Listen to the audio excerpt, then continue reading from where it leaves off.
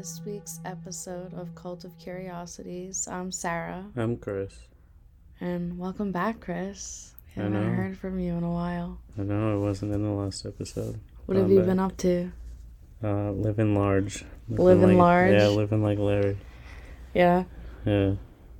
That's about it. Do you want to go into any more detail about that, or is that the end of the story? I work all day. You work all day? Yeah. Okay. Do you want to tell everyone the theme that we picked for today, inspired by my mom? Yeah, inspired by T. Shout out T. Well, we chose to do like a Halloween theme, but not Halloween, just like something that's creepy or along the lines of Halloween that are just spooky, scary, make sense you chills, or you know what I mean. Yeah, I do. Sorry, I didn't realize you were looking for an answer from me. Input? Wow. Sorry, I'm sorry. I chose the Russian sleep experiment, which for a while I believe was believed to be a real thing. The Russian sleep experiment. Yeah, but it's not. It's just a creepypasta. Oh, really? Yes. It tells a tale of which 5 pretty much prisoners of war. Mm-hmm. People they captured from the war. POWs. POWs, yeah. POWs. They were exposed to a sleep-inhibiting stimulant, like a gas. Inhibiting. Yeah. You said inhibiting. Did I? Yeah. Oh. Sorry. Just trying to help you grow. Sorry, I fumble my words every once in a while. Like a normal human. Anyway, but pretty much their goal was to see and study what happens to a person in their mind when they just don't sleep. Yeah. For 30 days. Sleep deprivation. Yeah. So the story recounts an experiment set in 1947 at a testing facility in Soviet Russia. Does not say where. Okay. But pretty much this was like a covert facility. It was like a blacklist government project. It's off records. And like I said before, the 5 POWs, prisoners of war, were sealed in a gas chamber. Okay. If you don't know what a gas chamber is, you could probably look it up and figure it out. But probably just call Anne Frank and ask her. Oh my God, that's gonna get you canceled. Whatever. You probably want to edit that out. All my 15 listeners are gonna cancel. Sarah listening, if future Sarah, edit that out. Future Sarah won't edit it out. They were kept awake in this gas chamber for 30 consecutive days while being exposed to this gas. That was going to keep them awake? Yes. Okay. The prisoners were falsely promised that they would be set free from prison if they completed the experiment in the specified 30 days. Okay. So, you stay awake for 30 days. I guess on the 31st day, you can sleep all day and be free. Yeah. Sorry, Chris just keeps rubbing his hoodie strings on the table and making noise on the freaking microphone. We'll have to see if we can actually hear it. I can see it in the sound wave. God. Smart guy. Whatever. They behaved normally for 5 days. Really? Yeah. For about 5 days, they act normally. They're talking to each other, whispering to each other. After about 9 days, discussions became gradually darker in subject matter. Probably about death, suicide. I feel like. You've been awake for 9 days. How many hours is that? 24 times. I'm not a mathematician. I can't do that off the top of my head, but I have a handy dandy calculator right here. 216 hours. Yeah, so I can't imagine what you're thinking about. I literally get like 6 hours of sleep and I'm a bitch the next day. I can't imagine not sleeping for that long. I know. After 9 days, one subject began screaming uncontrollably for hours, while the others did not react to his outburst. I do that now. The man screamed for so long that he tore his vocal cords and was rendered mute as a result. Damn. Is that possible, you think? I know you can, like, damage your vocal cords, like... Yeah, obviously. No, like, permanently. Yeah. Like, it's like that, so yeah, I guess. When the second one started screaming, the others prevented the researchers from looking inside by passing torn book pages in their own feces on the porthole windows. That's disgusting, but alright. Yummy. On the 15th day, the researchers decided to turn off the stimulating gas and reopen the chambers. The subjects did not want the gas to turn off, fearing they would fall asleep. Imagine being awake for so long, you're scared to fall asleep. Why? I would be so excited to fall asleep. You're probably insane. 15 days without sleep. That's just too much. And what? Like, what is? Oh, they get to be released. Sorry. Okay, I guess that makes sense.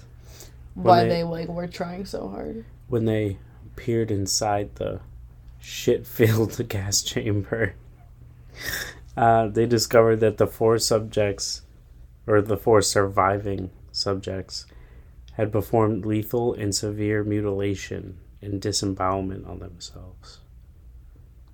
On themselves or to each other? On themselves. Okay. Including tearing off sections of skin and muscles, removing multiple abdominal organs, practicing self-cannibalism. So they would just eat themselves. Okay. Where were they at? Did they not sleep or did they take bath salts? I don't know. They also, I guess, they ate one of them. Like, he ate himself, like, so bad that, like, pretty much, like, he had eaten so much of himself that he was just sitting there, like, bathing in his, like, own blood, pretty much. And he just died that way. Like, he died eating himself. Mm-hmm. And, so, you know, naturally, the other surviving prisoners ate him. Oh, so they like, had his leftovers. Yeah, you know. He ate out at the fancy restaurant, and they opened the fridge and saw the little black box in the fridge, and we're like, why not? While it's here. They begged the scientists to continue administering the stimulant, murdering one soldier and severely injuring another that attempted to remove them. They're freaking insane. So they didn't all die at the end. No, they were just psychotic. Oh my god. Like, just complete lunacy. It says, the ability to remain alive despite lethal injuries and desperate desire to stay awake and be given the stimulant. It was also found that any one of the subjects fell asleep, they would die. They felt that way? No, that's what that was their... After they let them out and, like, not let them out, but, like, open the door and everything, how they feared sleeping and not having that stimulant, they came to the conclusion that if they fell asleep, they would die. Like, it would just be such, like, I guess, a shock to them that they would die or something. The scientists or the people? The scientists concluded that about the people. After being somewhat treated for their severe injuries, the surviving 3 subjects were prepared to return to the gas chamber with the stimulant by the orders of the military officials. So halfway through, they were like, hey, you know, this probably isn't, you know, going too good. Like, you know, that dude ate himself to death, and then the other 3 ate his corpse. So, you know, we probably shouldn't do this. And the Russian military was like, no, keep doing it. I want to see what happens. So they sent the same people back? They sent those 3 people back in after they patched them up. I feel like that's kind of like besides the point because they've already done it for 30 days or whatever it was, so they kind of it's gonna be like skewed results. I feel like wouldn't you want a fresh batch of people if you were gonna keep testing? You know what I mean? I guess I just want to keep pushing the limit.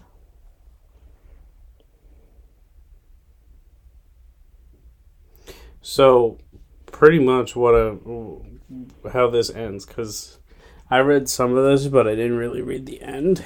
But pretty much how this ends is, so they put them back in the gas chamber. They put them with the EEG monitors, like the heart monitor things. Yeah. And one of them fell asleep. And he died. Oh, so they were right, the scientists were yes. Right. His brain waves were deceased. They, like, panicked. Like, the frequencies went crazy. And they, like, panicked and went, like, in his sleep? Yeah. And then he died. Interesting. One of them,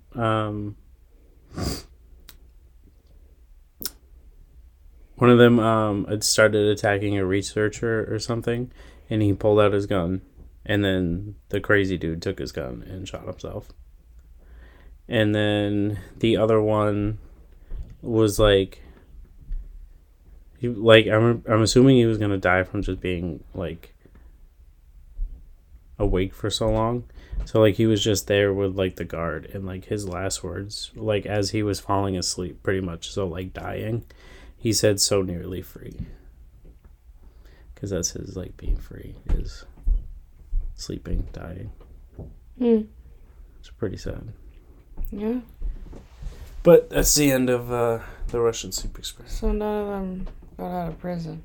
Nope.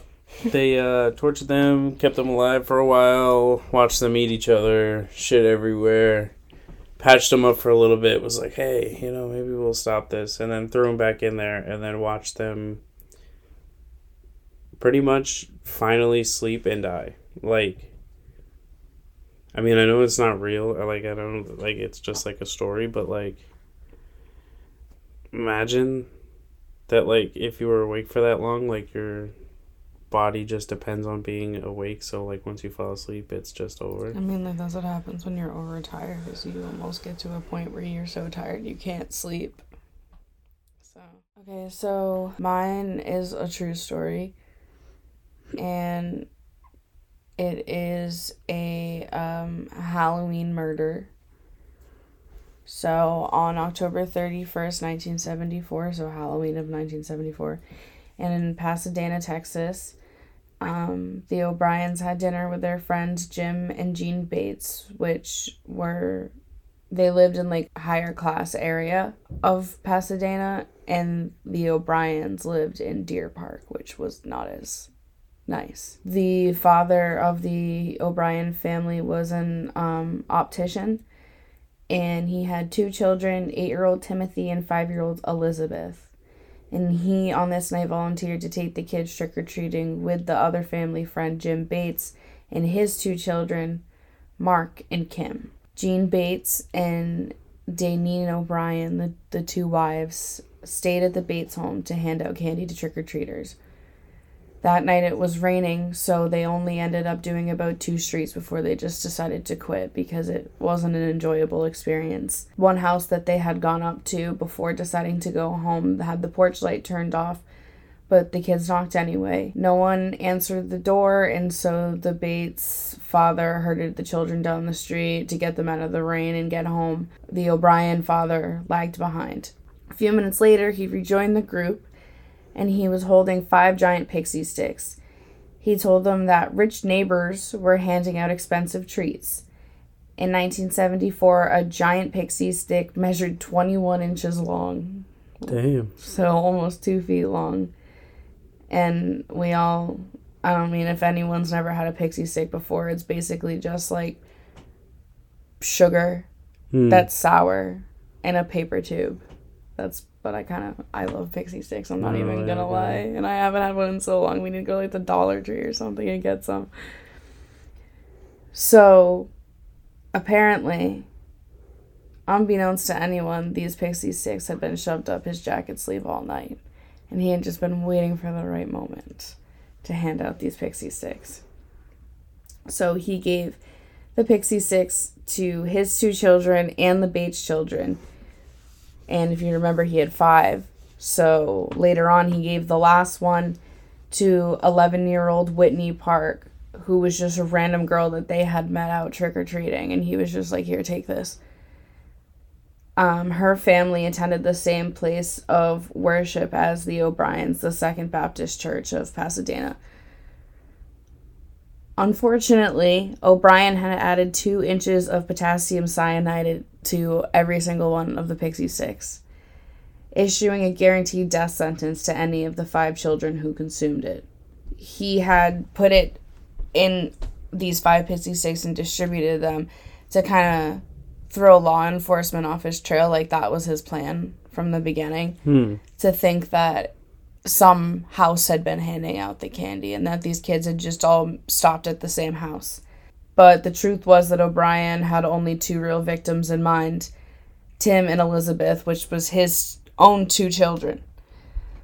Later on that evening, the O'Briens returned home. Daneen apparently went back out to visit a friend, and Ronald began to get the kids ready to go to bed. He told the 2 children that they could each have one Halloween treat to enjoy before bedtime, but he heavily encouraged his children to take the pixie sticks. Elizabeth refused and chose a different candy. Bill Lanier, who was a former police officer that investigated Timothy's death, said, quote, "The boy reached in and pulled out a sucker. O'Brien said, no, you don't have time to eat a sucker. Here, try this pixie stick." Really just luring him in. When the candy wouldn't come out, O'Brien rolled the plastic tube between his hands to loosen the powder and then poured it into his son's mouth. So he's just shoving it down the throat. Yeah. Timothy complained about the bitter taste, and O'Brien gave him a glass of Kool-Aid to wash it down. How thoughtful. Yeah. Just moments later, Timothy ran to the bathroom, his stomach racked with painful cramps. He vomited and then almost immediately started convulsing and foaming at the mouth, and O'Brien held his son until the boy went limp. Lanier said it was an overkill. There was enough poison to kill a herd of elephants. That's why the boy threw up so violently. Timothy had ingested enough cyanide to kill at least 2 grown men. It took less than 30 minutes for the potassium cyanide to rob his cells of oxygen. The poison ultimately suffocated his brain and then his heart. Damn. By the time the ambulance arrived at the hospital, obviously it was too late. This is a quote from I believe Jim Bates, the father of the Bates family, saying that at the funeral of Timothy, Ronald O'Brien walked right beside the open casket with his kid in it. He didn't pause, he didn't look, he didn't stop, he just walked by at his own kid's funeral. That's so fucked up. So, I'm sure that you're probably wondering, well, why? I know. Do you have any guesses? Don't look at his my paper. wife? I can't read that. What about his wife? He doesn't like her. And so he's like doing it as like to get back at her? Yeah. No. I don't know. Wrong. He did this because although he was an optician and you think that they would tend to make a little bit of money, he was more than $100,000 in debt, which in today's money, 2023, that's about almost $600,000. Damn. In debt. A little over $600,000. So he clearly was kind of fucked. Yeah. Essentially. According to financial, statements and stuff from the time that were eventually submitted in court during his trial, it showed that his car was about to be repossessed. He was defaulting on several bank loans, and Texas State Optical wanted to fire him for theft, and his home was also currently in foreclosure. In January of 1974, so the very beginning of that same year, O'Brien took out $10,000 life insurance policies on both Timothy and Elizabeth. Mm-hmm.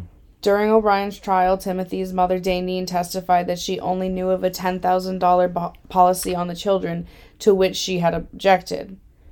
She was unaware that her husband ended up taking out 2 more policies worth $20,000 each on October 3rd of 1974, so right before. Yeah, damn. So the morning after his son's death, so he died on Halloween night, so not even probably 10 hours later, O'Brien called the insurance company to ask them about the payout of his insurance policy. Wow. Ronald O'Brien was arrested for the murder of Timothy on November 5th, 1974, which was only 5 days later that Timothy passed away, not even a week. Initially, he attempted to blame an innocent person for giving out the poison pixie sticks. He pointed the finger at Courtney Melvin, who was the man that lived in the house that had the porch sign on, but nobody came to the door when they rang the bell. O'Brien claimed that he didn't see Melvin's face, only a hairy arm holding the pixie sticks through the slightly opened front door, which we know didn't happen. So the police actually ended up arresting Melvin based off of what O'Brien told them. But he had a rock-solid alibi. He was working at the airport during the murders and during Halloween, which was why he wasn't home to answer the door, and had at least 200 witnesses who could place him at his job on the night of the murder. Yeah, there's no going against that. Yeah. So he could have probably picked someone better to try to put the blame on, but unfortunately for him, he didn't. And he continued to have ever-changing stories, lies that they knew were lies, like they were trying to catch him in a lie, and he fell right into it. And he had a complete lack of emotion about his son's death, and that led police to ultimately suspect that he was the killer. He didn't really care. As they investigated him, they found out about his money problems, the life insurance policies on his children, and his attempts to acquire potassium cyanide, which isn't incriminating at all. He had even visited a Houston chemical company to ask about buying cyanide, but when he found out that the minimum amount he could purchase from them was only 5 pounds, he left. Damn. 5 pounds wasn't enough. Even though I'm pretty sure a little tiny pinch of cyanide can kill you. Yeah. As the investigation continued, police also learned that he had attended a community college class. Maybe I should take one if I don't know how to fucking pronounce college. In which he asked his professor, which is more lethal, cyanide or something else. So, and it wasn't like he had taken this college class in college, like he went out of his way to attend this class, currently, After getting a warrant, they searched the O'Brien house and found a pair of scissors with plastic residue that matched the cyanide-laced sweets. Former Harris County prosecutor Mike Hinton said, quote, "The man from the store said he couldn't identify O'Brien, but he remembered that his customer was wearing a beige or blue smock, almost like a doctor." If you remember, O'Brien was an optician, and that was pretty much identical to what he wore to work. On June 3rd, 1975, it only took the jury 46 minutes to completely unanimously convict O'Brien of 1 charge of capital murder and 4 counts of attempted murder, because only Timothy ended up passing away. And he was sentenced to death by electric chair. Damn. He received 3 stays of execution, and ultimately his 3rd execution date was scheduled for, ironically, October 31st, 1982, the 8-year anniversary. What is wrong with me? Anniversary of Timothy's death. And he was sentenced by Judge Michael McSpadden, who offered to personally drive O'Brien to the death chamber. Damn. Yeah. That execution date, again, fell through. And his fourth execution date was set for March 31st, 1984. This time, another stay of execution would not be granted. In 1977, Texas adopted lethal injection as its execution method so that he didn't end up having to go to the electric chair, unfortunately. Yeah. Didn't get what he deserved. So March 31st ended up sticking and being his date. And on the night of his execution, almost 300 people gathered outside the Texas State Penitentiary. They shouted trick-or-treat and threw candy at anti-death penalty protesters. On this night, he received the lethal injection that ended his life. His last words are so obnoxious and annoying, and I hate him. He said, "What is about to transpire in a few moments is wrong. However, we as human beings do make mistakes and errors. This execution is one of those wrongs, yet doesn't mean our whole system of justice is wrong. Therefore, I would forgive all who have taken part in any way in my death." Thank God you forgive them, you fucking piece of shit scumbag. Yeah. We don't forgive you. I'm just curious how he thought he was going to get away with it, because he wasn't even planning on that random house of that guy not being home that night to blame him. So, like, what was his plan to try to cover it up? I don't know. Hopefully he thought he was going to be able to kill him, get the money, and go. He just thought that they were going to, like, be like, oh, well, since it happened to multiple kids, it must have been one of the people handing out candy. And he was hoping one of them would be having pixie sticks. Like, what a fucking idiot. Anyways, according to reports, the lethal injection began working within 30 seconds, and it took only 8 minutes for him to die. He took his last breath at 12:48 a.m. After the execution, Daneen O'Brien, his wife, said, quote, "He made his bed and now he is having to lie in it. I have no pity for him." Damn. Yeah. Which, can you blame her? No. So, that was the story of the murder of Timothy O'Brien, and Ronald O'Brien is also known as the Halloween Candy Killer. That was good. I like that. Spooky. I'm gonna double check my pixie sticks from now on. I thought you were going to say you had to double check your pants. No. It wouldn't be quite out of the realm of possibility for you. Oh my god. No, for you. No. Look me in the eyes and tell me which one of us poops more. You. This is so awkward that we both think it's the other one. Oh my god. I guess we'll never know. Nope. Alright, you have anything else you want to add? Nope. It's kind of a short one today. Only 30 minutes. I'll stretch it out. So. You want me to sing a song to you? Girl, put your records on. Okay, that's enough of that. Thank you for listening. Thank you for coming and enjoying our podcast. We'll see you next time. See you next time. If you have any ideas, let us know. Yeah. Anything you want to Episode hear? requests. Yeah, requests on certain stories or topics. Yeah, get funky with it. And remember to stay spooky. Bye. Bye.